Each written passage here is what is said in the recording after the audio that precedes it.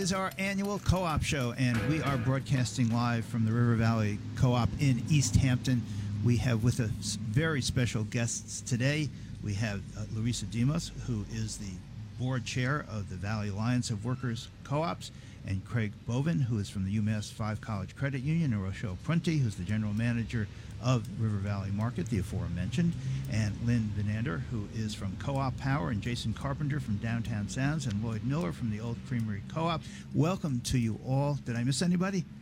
I don't think so. We're good. Listen, I'd like to start and ask a question that may seem, well, a bit basic, but I think it's really important because, frankly, I get confused from time to time. I'd like to know about the different kinds of co-ops that there are here in the Valley, and then we're going to hear from a number of them on this co-op day of this co-op month, and it is National Co-op Month, so we are so pleased to be able to bring this show to you today. Let me start with Larissa Demos from the Valley Alliance of Worker Co-ops. What are co-ops? What kind of co-ops are there here in the Valley, and what is the Valley Alliance? I will start with the different types of co-ops. You have worker-owned co-ops, which are owned and operated by the workers in the co-ops. There's consumer co-ops, like the River Valley Co-op that we're sitting at right now, which is owned by the members, the public that just is shopping. Credit unions, which is also owned by its members as well. Producer co-ops, so these are people like Ocean Spray or Organic Valley. You see a lot of their products at the co-ops as well. Purchasing co-ops, this would be like Ace Hardware. I think a lot of people are familiar with them. And then there are multi-stakeholder cooperatives, and those can be a combination of any of these. Wow. Could you do that again slowly? Really, that's just so interesting. I'd never had thought of so many different kinds of co-ops. So we have worker co-ops, and you are a member of a worker co-op. Actually, I'm a member of a hybrid co-op, which is worker and consumer-owned, the Flatiron Cooperative, which is a coffee house in Bellows Falls, Vermont.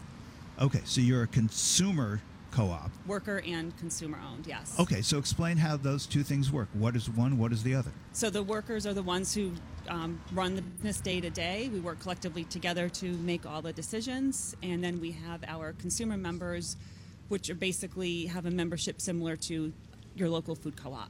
So they would get, benefits and discounts and have a say when we're making big decisions of what the customers want that are coming through the doors. So the consumer co-op part of your co-op, that's the public that has invested in some way? So they buy a member share and they basically have equity into the business. So if we do well, they will get an investment on their return, a return on their investment of the co-op. I see. And are the other kinds of co-ops that are not worker co-ops that you mentioned, producer co-ops and other business enterprises? Yeah, so producer co-ops are generally groups of farmers most of the time. So when I mentioned like Ocean Spray, there's several farms that produce the cranberries and they all sell to Ocean Spray. And then they get a piece of the profit from those sales. And those work like worker co-ops, essentially, but they're producers, or am I messing this up? It's different than workers. They just collectively pool all of the product together to make one big product, and then they get a percentage of that sale back to them. I see. Okay, well, we have heard about a number of different kinds of co-ops. Do we have all of those in the Valley, all those different kinds of co-ops in the Valley? I'm going to say yes. Wow. Yeah. Okay, well, we are here broadcasting live at River Valley Market, so I think it's only right, just fair and equitable, lifting anything out, to start with our host, Rochelle Prunty, who has been with the River Valley Co-op since, I think, the beginning, very close to. 2001. Okay. My mind does not go. We opened in 2008, so there was a little stretch of time that was a lot of organizing. There was a little work. planning period, a little construction. Yeah, that was for the yes. Northampton store, and of course now we're in East Hampton. This location having been open now for how long? How long have we been in East Hampton? Have you been in East Hampton? We've been open here a little more than a year. Okay, so you are a consumer co-op, is that right? Yes, we're a consumer co-op. We have over 14,000 owners in the community. And I guess by way of disclosure, I'm one of them. Okay, so I own a one. Me too. Okay, so good to have you here. Thank you. I'm happy to be here again. I'd like to ask you this: what does it mean? How does it work? Okay, we're owners of the co-op. What does that mean? Mm-hmm. So what it means is that the customers own the business, and they own it cooperatively. So and that part is that it's equal. So everyone that is an owner of River Valley Co-op has one equal share and an equal say. And because it would be really unwieldy to have over 14,000 people making decisions on everything. That would be one amazing Zoom call. We have an elected board of directors who are co-op owners. There are 9 of them, and they act on behalf of the full membership, and they're elected by the membership. And that's sort of it's a great way to develop community leadership. People can get involved in the co-op on a lot of different levels. The board is sort of the top level, and we have 3-year terms, and people can come and go. And we've just been blessed with amazing people coming through our board of directors, and that in addition to having an amazing staff, which is over 200 and it's about 240 people. Wow. Wait, stop there for 1 second. There are 240 people who work for River there's Valley over Co-op. 100 in each store. Wow. And over 20 in our Florence administrative office. Talk about an economic driver and economic importance to the valley. That's really quite extraordinary.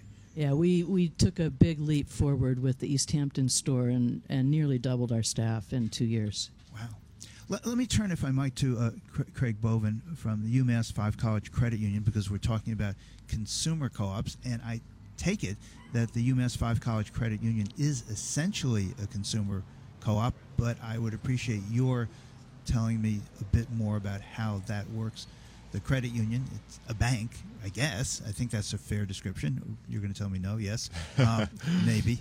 But what does it mean to be a credit union, and how is a credit union a cooperative? Sure thing, and thanks for having me, Bill. And I think it's a sort of a little-known fact that credit unions are, in fact, cooperatives, right? So credit unions, most of them started from years ago. UMass 5 are over 55 years old at this point, and a lot of co-ops started with a group of people getting together who couldn't get loans from one of the big corporate banks, right?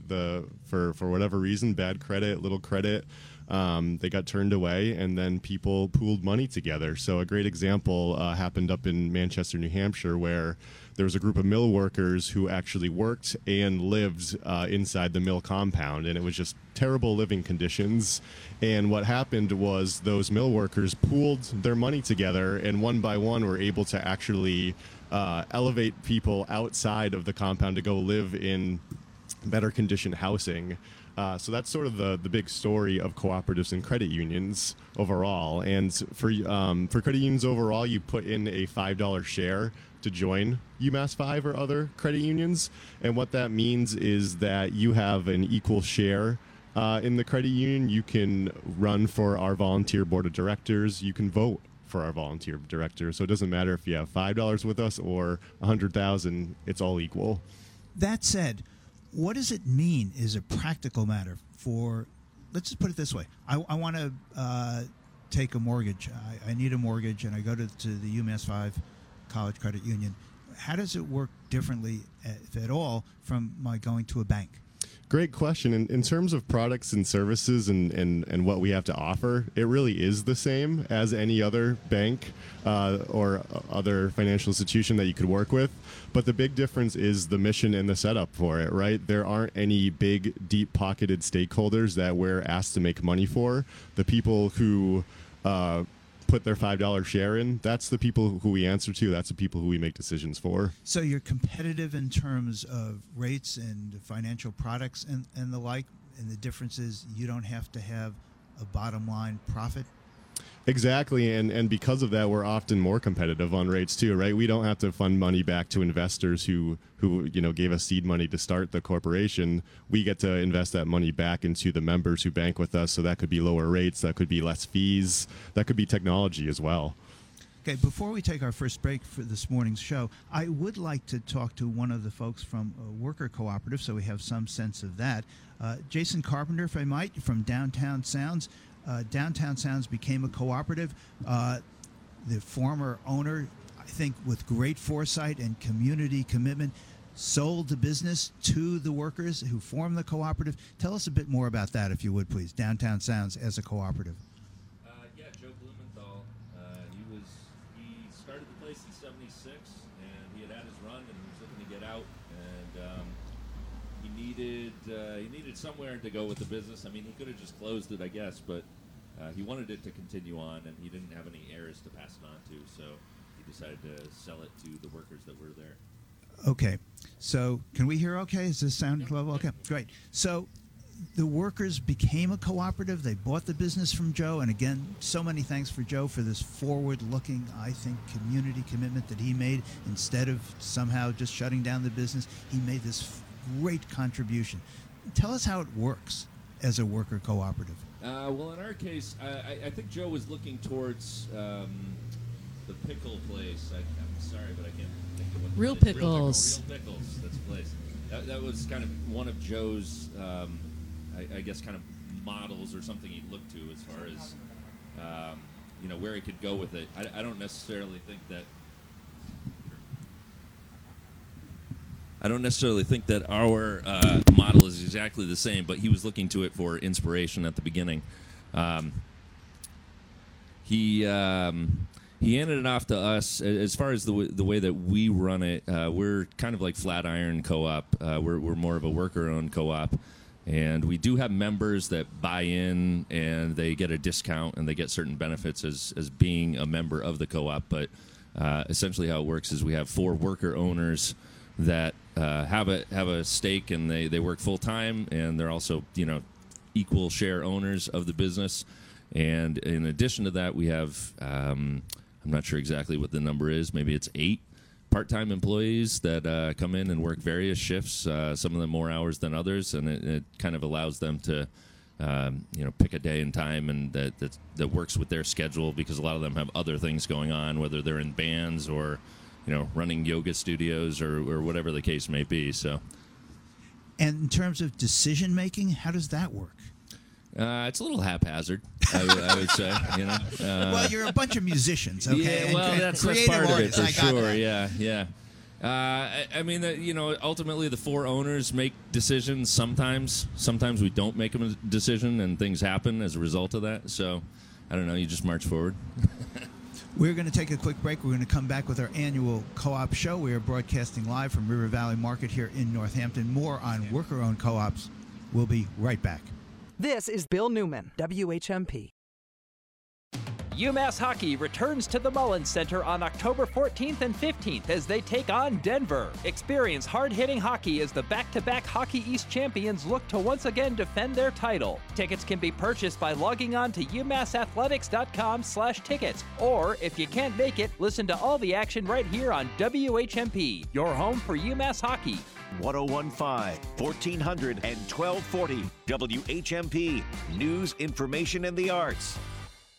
If I remember correctly, there's something like 30 different grapes in this wine. That's the awesome thing about Portuguese. There's like 2 grapes people have ever heard of, and the rest of it is just catch as catch can, and it's usually pretty good and very cheap. Every Friday morning, Monty visits the Wine Snobs to talk about wine at State Street. These are Portuguese field blends from Casa Freitas. It is the Sand Creek Red Blend. I love this wine. It's $9.99. It's dark. It's rich. It's red. Given the fact that there are 30 grapes playing against each other in here, there's a lot going on for $9.99. My kids, every time I make them smell wine, say, it smells like wine. All wine smells the same. Oh, yeah, my and I'm daughter. like, you're wrong. But when I smelled this, the first thing I thought of was, it smells like wine. But then very quickly moved on to chocolate and blueberry, and As soon as I swirled the glass, boom, like chocolate cake. Blueberry and chocolate cake. those are the 2 things I'm getting, blueberry and chocolate.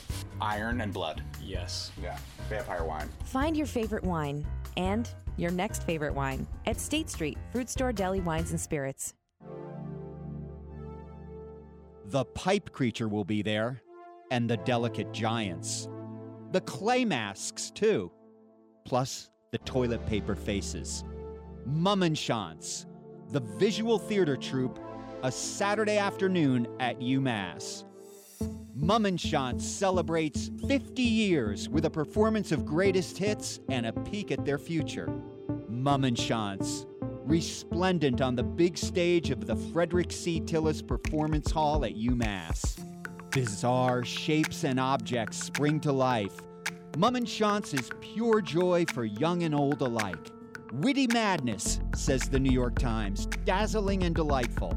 Get tickets at the UMass Fine Arts Center website.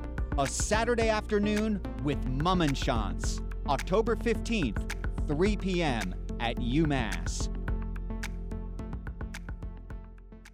Want to support the kind of local talk you hear on The Bill Newman Show? Want to hear your business's message here on WHMP? Email us your message at WHMP.com. We'll help you craft a marketing message that'll reach listeners of your favorite WHMP show. And we'll be supporting the local news, Valley Talk, and progressive voices you hear right here on WHMP. Let us know about your message. Email us your message at WHMP.com and add your message to our mission. And hear your message right here on WHMP. Your message at WHMP.com.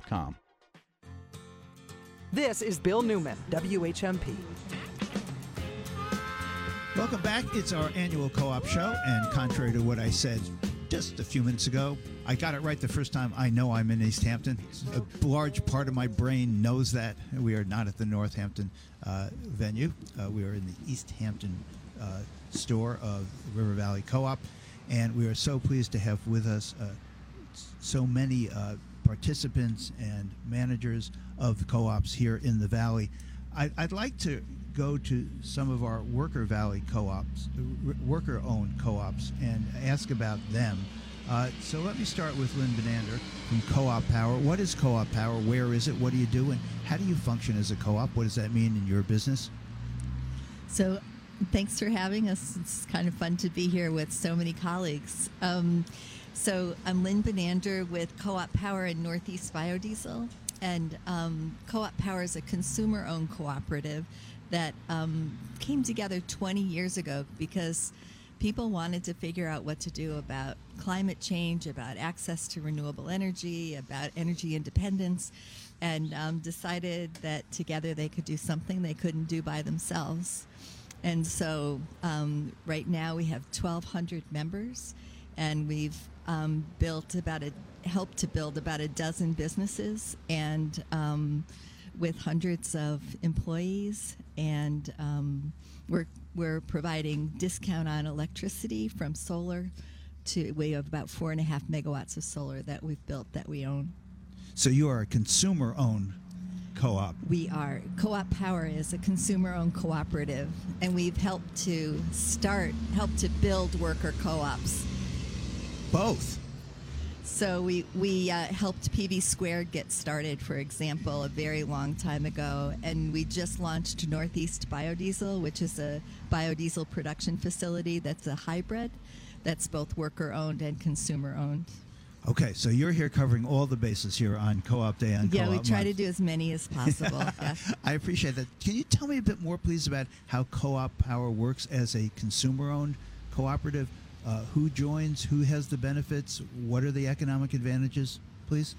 So the people who join are people that want to make a change in how energy is bought and sold and generated in their community.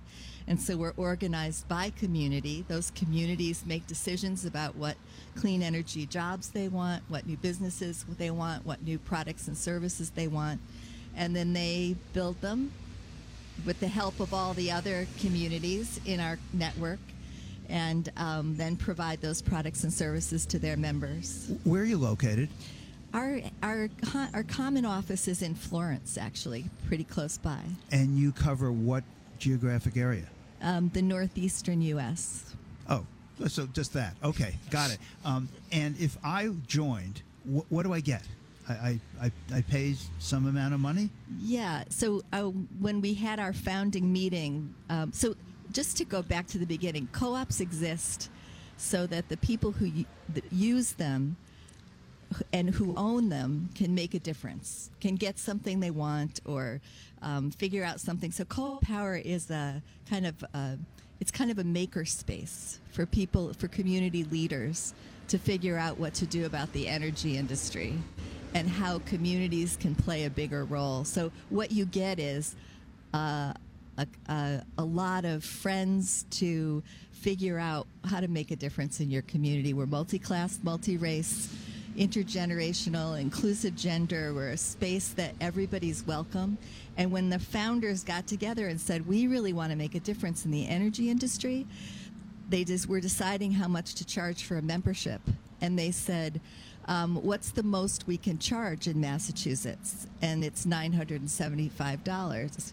And so, actually, it's $1,000. So somebody said, okay, I propose we charge $975, and someone said second, and then the whole group, about 250 people, said, yes, let's do that. Oh, we want it to be accessible to low-income people, so low-income people can buy in for $500, paying over 10 years, so at $50 a year for 10 years. And what they buy is what?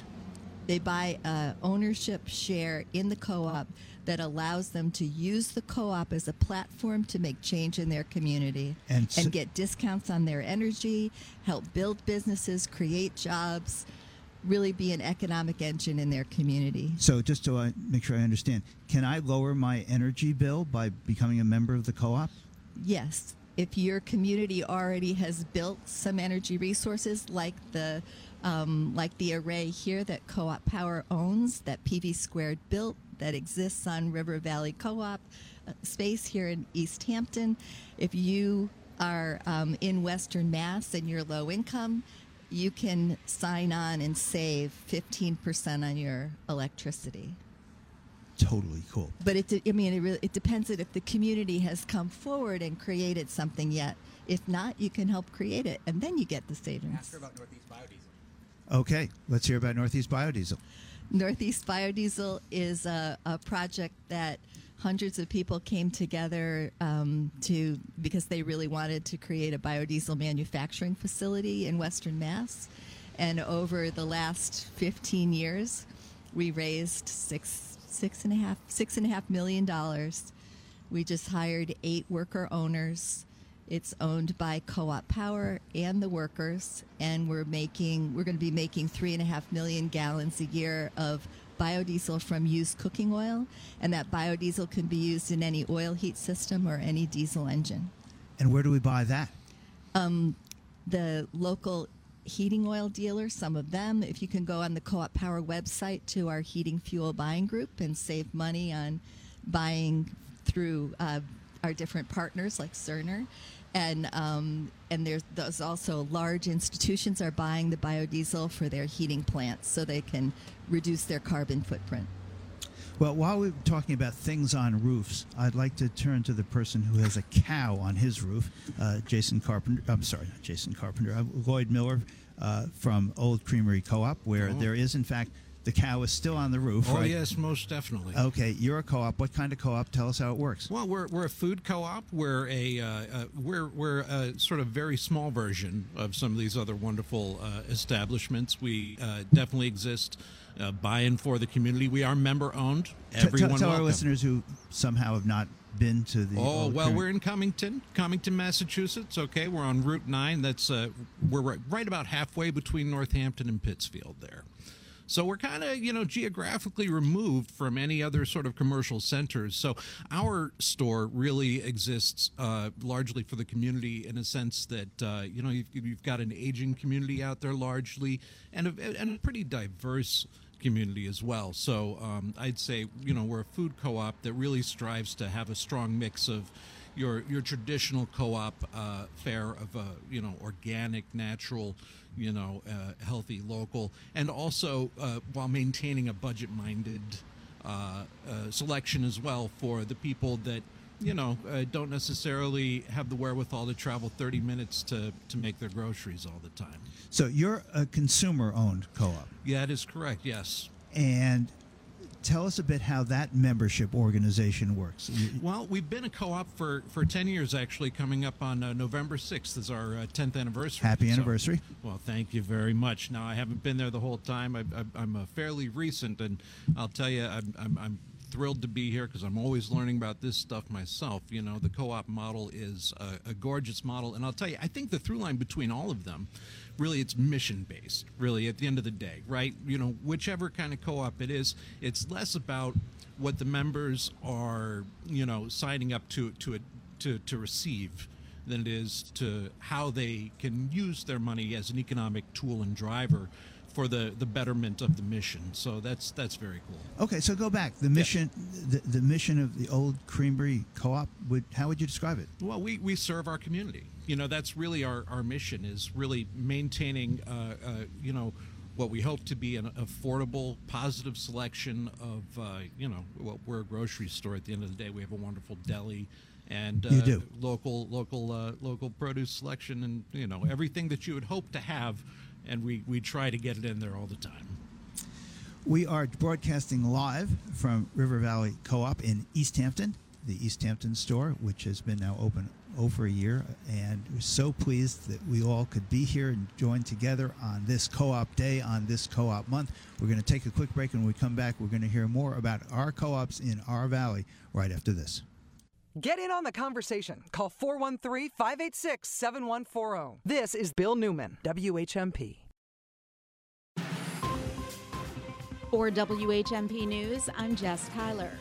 A West Springfield man is headed to prison after embezzling more than $1.4 million from a business in Chicopee. 70-year-old Gerald Burke was sentenced to 31 months in prison and must pay restitution to the victims as well as to the IRS. Burke was employed by a privately owned metal stamping company and was in charge of the company's finances. The union representing teachers, paraprofessionals, and clerical staff of the Amherst Pelham and Amherst Regional Schools is holding a rally on Saturday from 10 to 11 a.m. on the town common. The union says they're frustrated that mediation led to the Amherst School Committee canceling negotiating sessions, and they believe this was a tactic to exclude rank-and-file members. Allison McDonald, chairwoman for the subcommittee for the schools, tells the Gazette that mediation was only sought when an impasse was reached. McDonald says the towns cannot afford the $15 million per year in compensation increases the union is asking for. And about 150 items considered sacred by the Sioux peoples that have been stored at a small Massachusetts museum for more than a century are being returned. Museum and tribal officials announced Monday that the items, including weapons, pipes, moccasins, and clothing, some of which are thought to be linked to the 1890 Wounded Knee Massacre, are due to be formally handed over during a ceremony November 5th. The items have been stored at the Founders Museum in Barr for more than a century. Kevin Killer, president of the Oglala Sioux Tribe, said that the return of the items is a chance to begin the process of healing. Joan Holliday, WHMP News. Mixture of sun and clouds today, the high of 70 to 74. Clouds increase tonight, overnight low of 46 to 52. Mostly cloudy tomorrow, showers mainly in the afternoon, a high of 66 to 70. I'm 22 News Storm Team meteorologist Brian Lapis, 1015 WHMP. This News Minute is brought to you by our partners at Holyoke Media. Yo soy Johan Roche Vega con la síntesis informativa de Holyoke Media. La Corte Suprema de Estados Unidos se negó el martes a decidir si los fetos tienen derechos constitucionales a la luz de su fallo de junio que anuló la decisión Roe vs. Wade de 1973 que había legalizado el aborto en todo el país, evitando por ahora otro frente en las guerras culturales de Estados Unidos. Los jueces rechazaron una apelación de un grupo católico y dos mujeres del fallo de un tribunal inferior contra su impugnación de una ley de Rhode Island de 2019 que codificó el derecho al aborto de acuerdo con el precedente de Roe. Las dos mujeres, embarazadas en el momento en que se presentó el caso, demandaron en nombre de sus fetos y luego dieron a luz. La Corte Suprema de Rhode Island decidió que los fetos carecían de la capacidad legal adecuada para presentar la demanda. Algunos republicanos a nivel estatal han buscado lo que se llama leyes de personalidad fetal, que otorgaría a los fetos antes del nacimiento una variedad de derechos legales y protecciones como las de cualquier persona. En otras informaciones, el martes la administración de Biden instó a la Corte Suprema a evitar una pelea legal por documentos clasificados incautados durante una búsqueda del FBI en la propiedad del expresidente Donald Trump en Florida. El Tribunal Superior está revisando una apelación de emergencia de Trump pidiéndole que revoque un fallo de un tribunal inferior y permita que un árbitro independiente o maestro especial revise los aproximadamente 100 documentos con marcas clasificadas que se tomaron en la búsqueda de Mar-a-Lago el 8 de agosto. El Departamento de Justicia dijo en un documento de 32 páginas que la afirmación de Trump no tiene fundamento y señaló que el caso involucra registros gubernamentales extraordinariamente sensibles. La presentación de Trump fue primero para el juez Clarence Thomas, quien supervisa las apelaciones de emergencia del 11º circuito, pero los jueces individuales casi siempre involucran a todo el tribunal en casos de alto perfil como este. Yo soy Johan Rashi Vega y esta fue la síntesis informativa de Holyoke Media a través de WHMP. This News Minute has been brought to you by our partners at Holyoke Media. This is Bill Newman, WHMP. On this co-op day, on this co-op month, we continue our broadcast live from River Valley Co-op here in East Hampton with Craig Bovin from the UMass 5 College Credit Union, Rochelle Prunty from the River Valley Co-op, Lynn Benander from Co-op Power, Jason Carpenter from Downtown Sounds, Lloyd Miller from the Old Creamery Co-op, and Larissa Demos from the Valley Alliance of Worker Cooperatives. I want to ask you all a question that, and I don't in any way want to understate or overstate the importance of co-ops, but to me, I think there's a misconception in some ways that co-ops somehow are not competitive economically, or they can't offer all the services in the industry that they are part of, and that sort of thing. And what I have learned from talking to you over these years when we have the co-op show during October, the co-op month, that's not true. That's just wrong. But I think that might be an impediment in some ways to development of co-ops, and I'd appreciate your thoughts on that. Let's just start. We'll go around, have kind of a round table on this. Craig Bovin from UMass 5 College Credit Union. What's the story on that for your point of view? Sure thing. So I actually think credit unions offer more products and services than some of the national banks. For example, UMass 5, we're really big into sustainability lending. We've done a lot with solar lending across the Commonwealth. We actually have a 0% farm share loan where folks who want to go purchase a CSA in the summer, obviously if you have to go pay $400 to $600 up front to pay the farmer, that can be a lot for some people. So they can actually come to UMass 5. We'll pay the farmer for you, and then you get access to local fresh produce all summer long. So, and we don't make any interest or money off that. That's just trying to help for local food accessibility. So I think the local scale of credit unions in our valley is really special, and it allows us to really understand the people that bank with us and be nimble enough to offer what people need. That is really special. You can have a loan for how little or how much? It's 0% for a farm share loan. So looking at just truly food accessibility and wanting to ensure that every person of the valley has access to local farm fresh veggies that we're spoiled with here in Western Mass. And the amount of the loan that you'll make?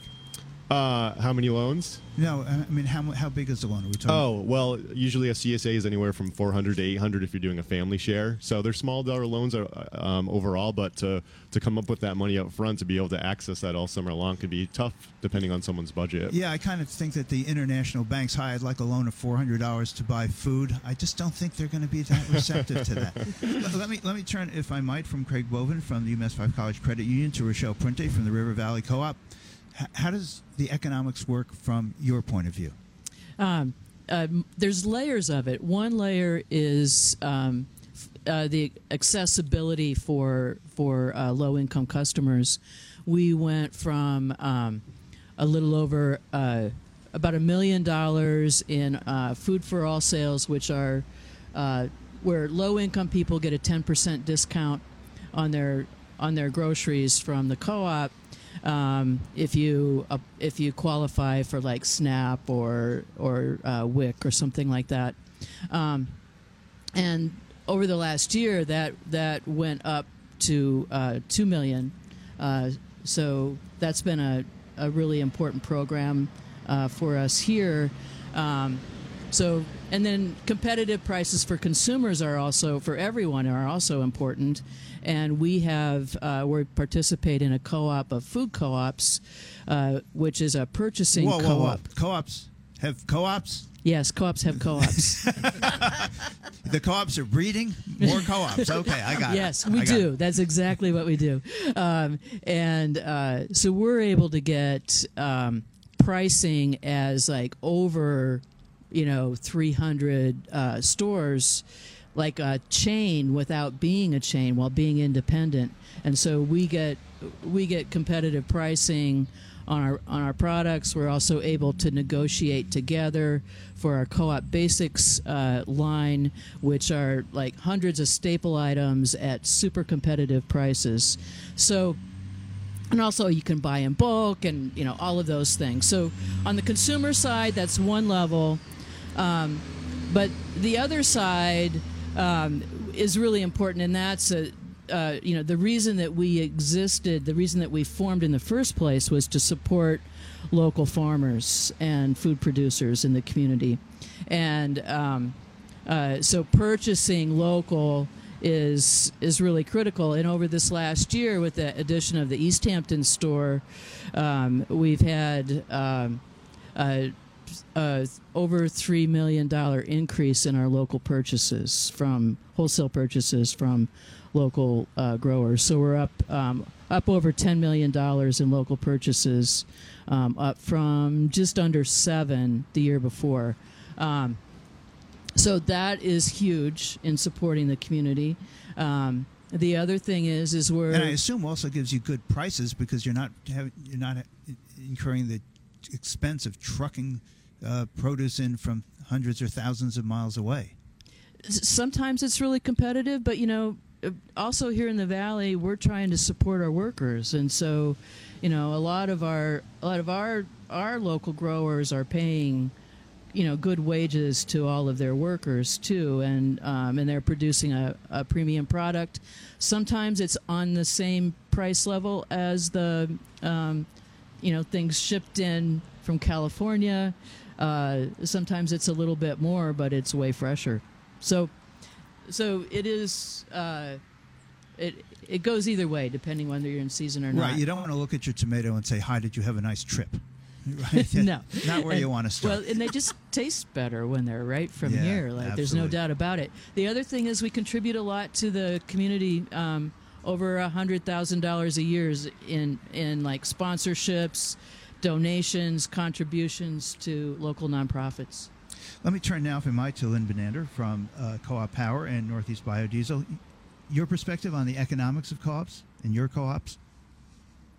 I could talk to you about this for about 3 hours, so I'm going to try to figure out exactly. So Co-op Power members join Co-op Power because they don't want the economy to be something that happens to them. They want to create their economy.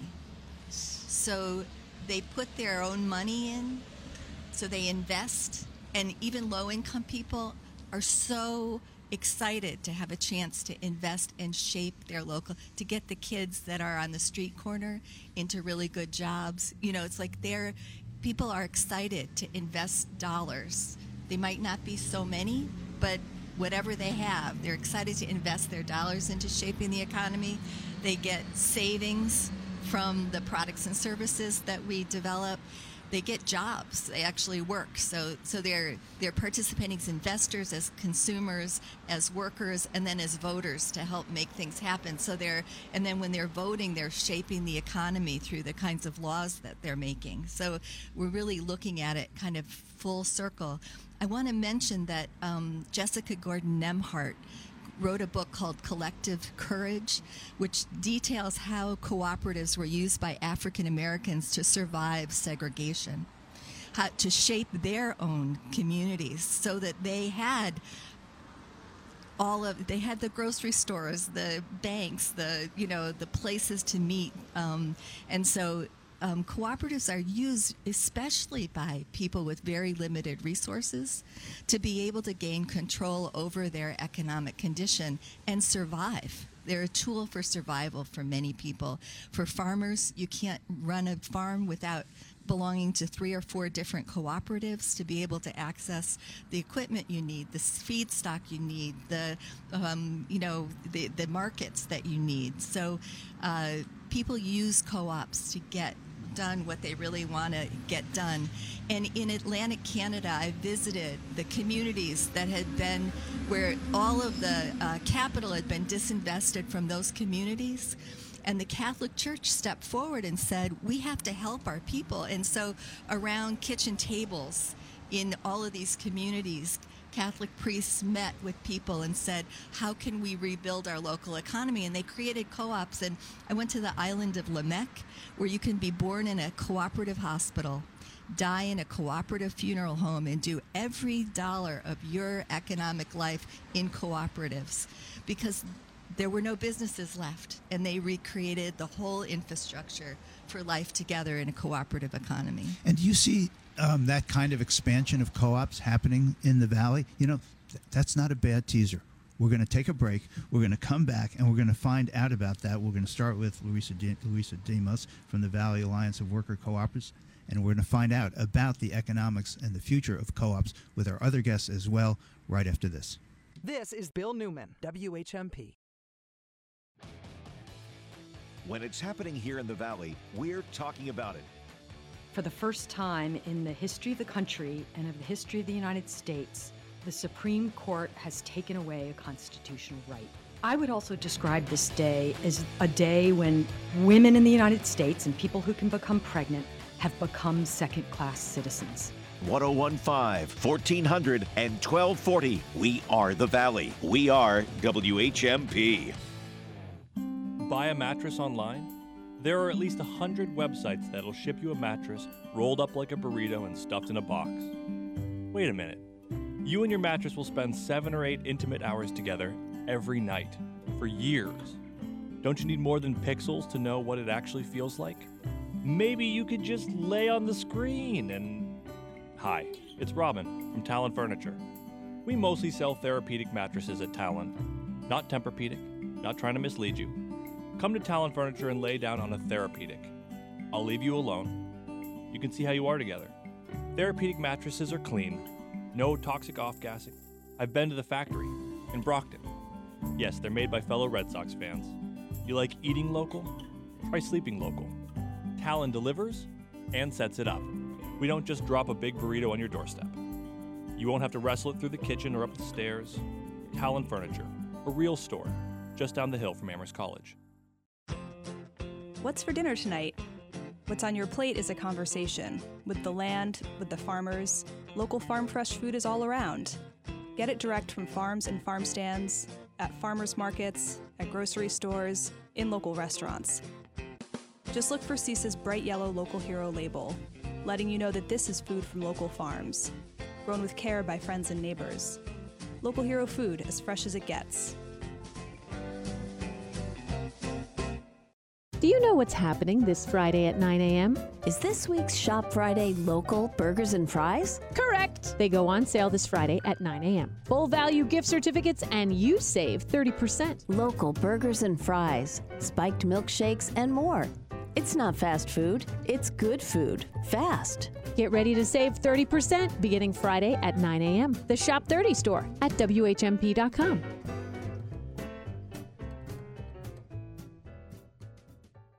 Just as I was starting my medical training, I came down with an autoimmune disease that led to cancer. I needed a liver transplant. Fortunately, I got one from someone who registered as a donor. As a physician, I understand the barriers to organ donation. Some people think their organs are too old or just don't want to think about dying. But one organ donor can save up to 8 lives. People who register as donors are heroes, and I'm here thanks to my hero. Be a hero. Register at registerme.org. Sponsored by New England Donor Services. This is Bill Newman, WHMP. We continue our annual co-op show. We are broadcasting live from the River Valley Co-op in East Hampton. October, of course, is Co-op Month. It's just been observed since 1964. It is the nation's opportunity to acknowledge and celebrate the contributions made by co-ops. Let me turn, if I might, to Luisa Demos from the Valley Alliance of Workers Co-ops. We are talking about the contributions and the importance of worker and consumer co-ops and the other kind of co-ops here in the Valley. Tell us your perspective on that, if you would, please. Thanks.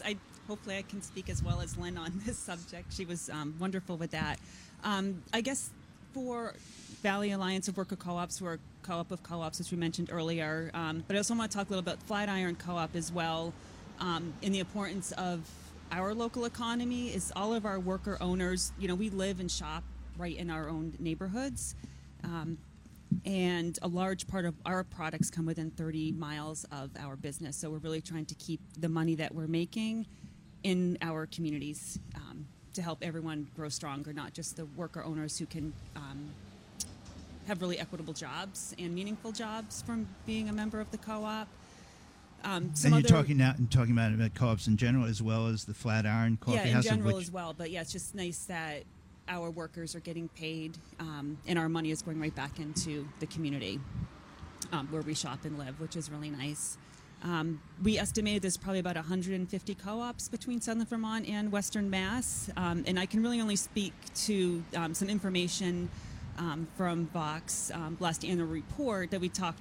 A lot of people are wondering with COVID, with a lot of jobs being lost, businesses being closed. The Flatiron reopened a business that was closed during COVID because it was a business that was so important to the community that we wanted to bring that back. And we're doing really well with that. But some other quick statistics that I dug up, with most people losing jobs during COVID, the members of VOC, we had like a 3 to 4% increase in employment, which is amazing. And then we also kept about $17,000 between all the co-ops together. So we support each other within the co-op of buying our products and services when we can. So we actually were able to keep that money into a more local economy.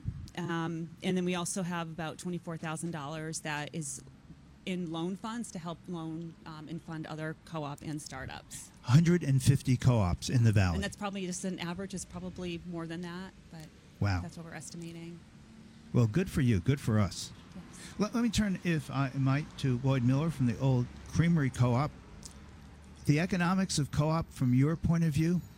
Well, at the end of the day, our co-op is so local that the economics are, essentially we exist as a store because our members support us and want us to exist as a store.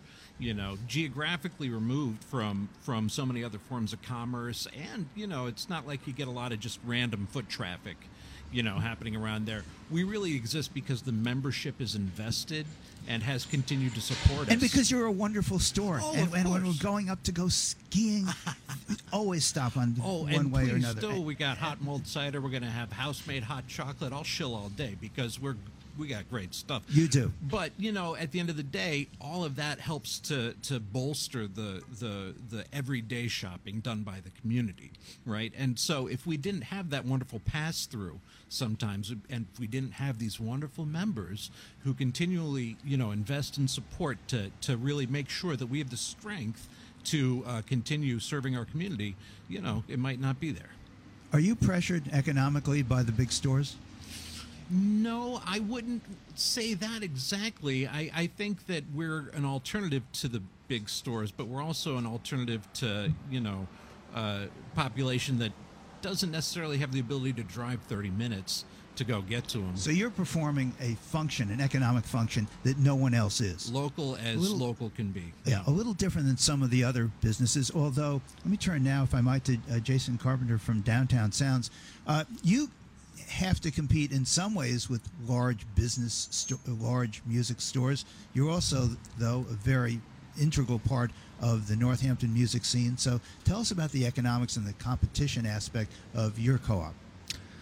I think after hearing everyone else here, our mission is maybe far less noble than everyone else here. But, we're a retailer, we're a reseller of instruments, but I think it is important for everyone at the store to kind of maintain a place where people can come locally to pick up a guitar and try it out and see if they like it or not. But we definitely face the pressures of the bigger retailers, online retailers. Anybody that walks into it forces us to be competitive with our pricing.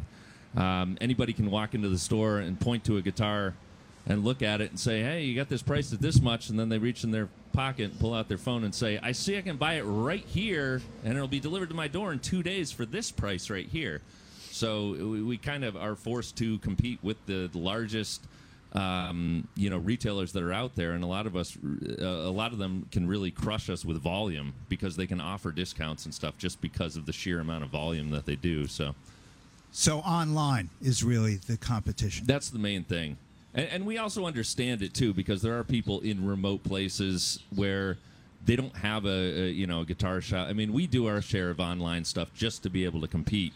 And there's a certain number of people that are out there in a place where they don't have a guitar shop that's within 5 minutes. So, of course, we want to be open to the community, but as part of that, we also have to be open to the larger kind of country. And so we cater to certain people that they don't have a shop right down the road. They have to go online. So they look at these bigger retailers, and they look at us. So let's go around our round table. We have 2 minutes left. A final thought from each of you on this annual Co-op show. October is Co-op month. Let's hear from you, Craig Bovin from UMass 5 College Credit Union.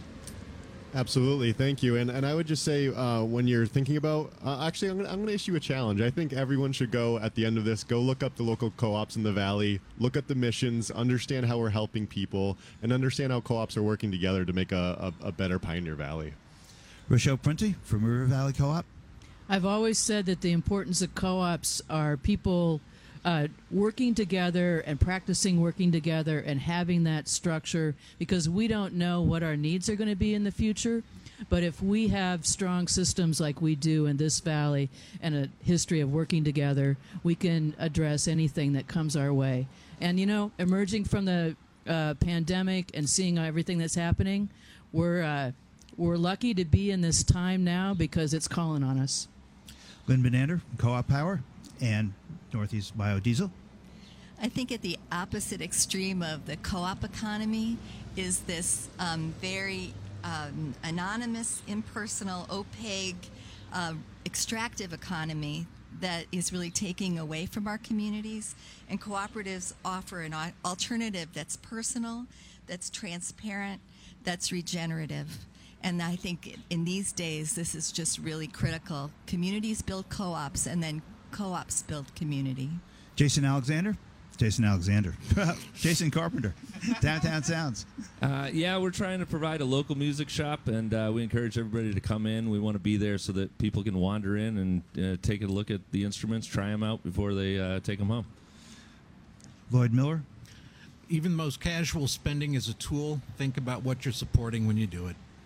And I love the old creamery, so it's terrific. Larissa Demos, Valley Alliance of Worker Co-ops, the final word is yours.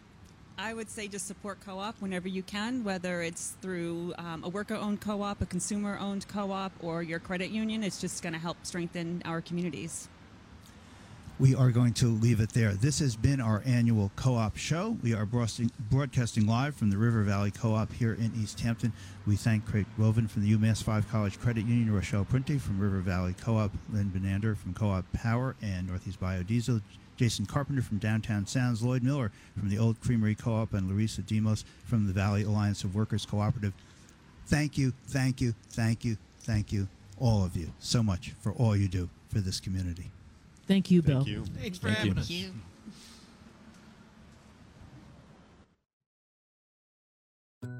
Do you ever wish you could be a kid again?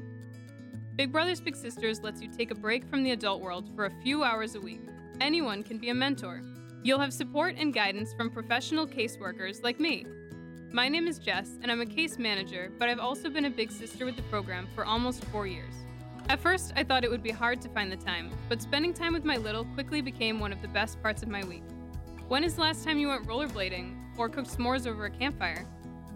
Mentoring is fun, but it also makes a huge difference in a kid's life. Children who have good mentors do better in school, are more confident, and have better relationships with their peers.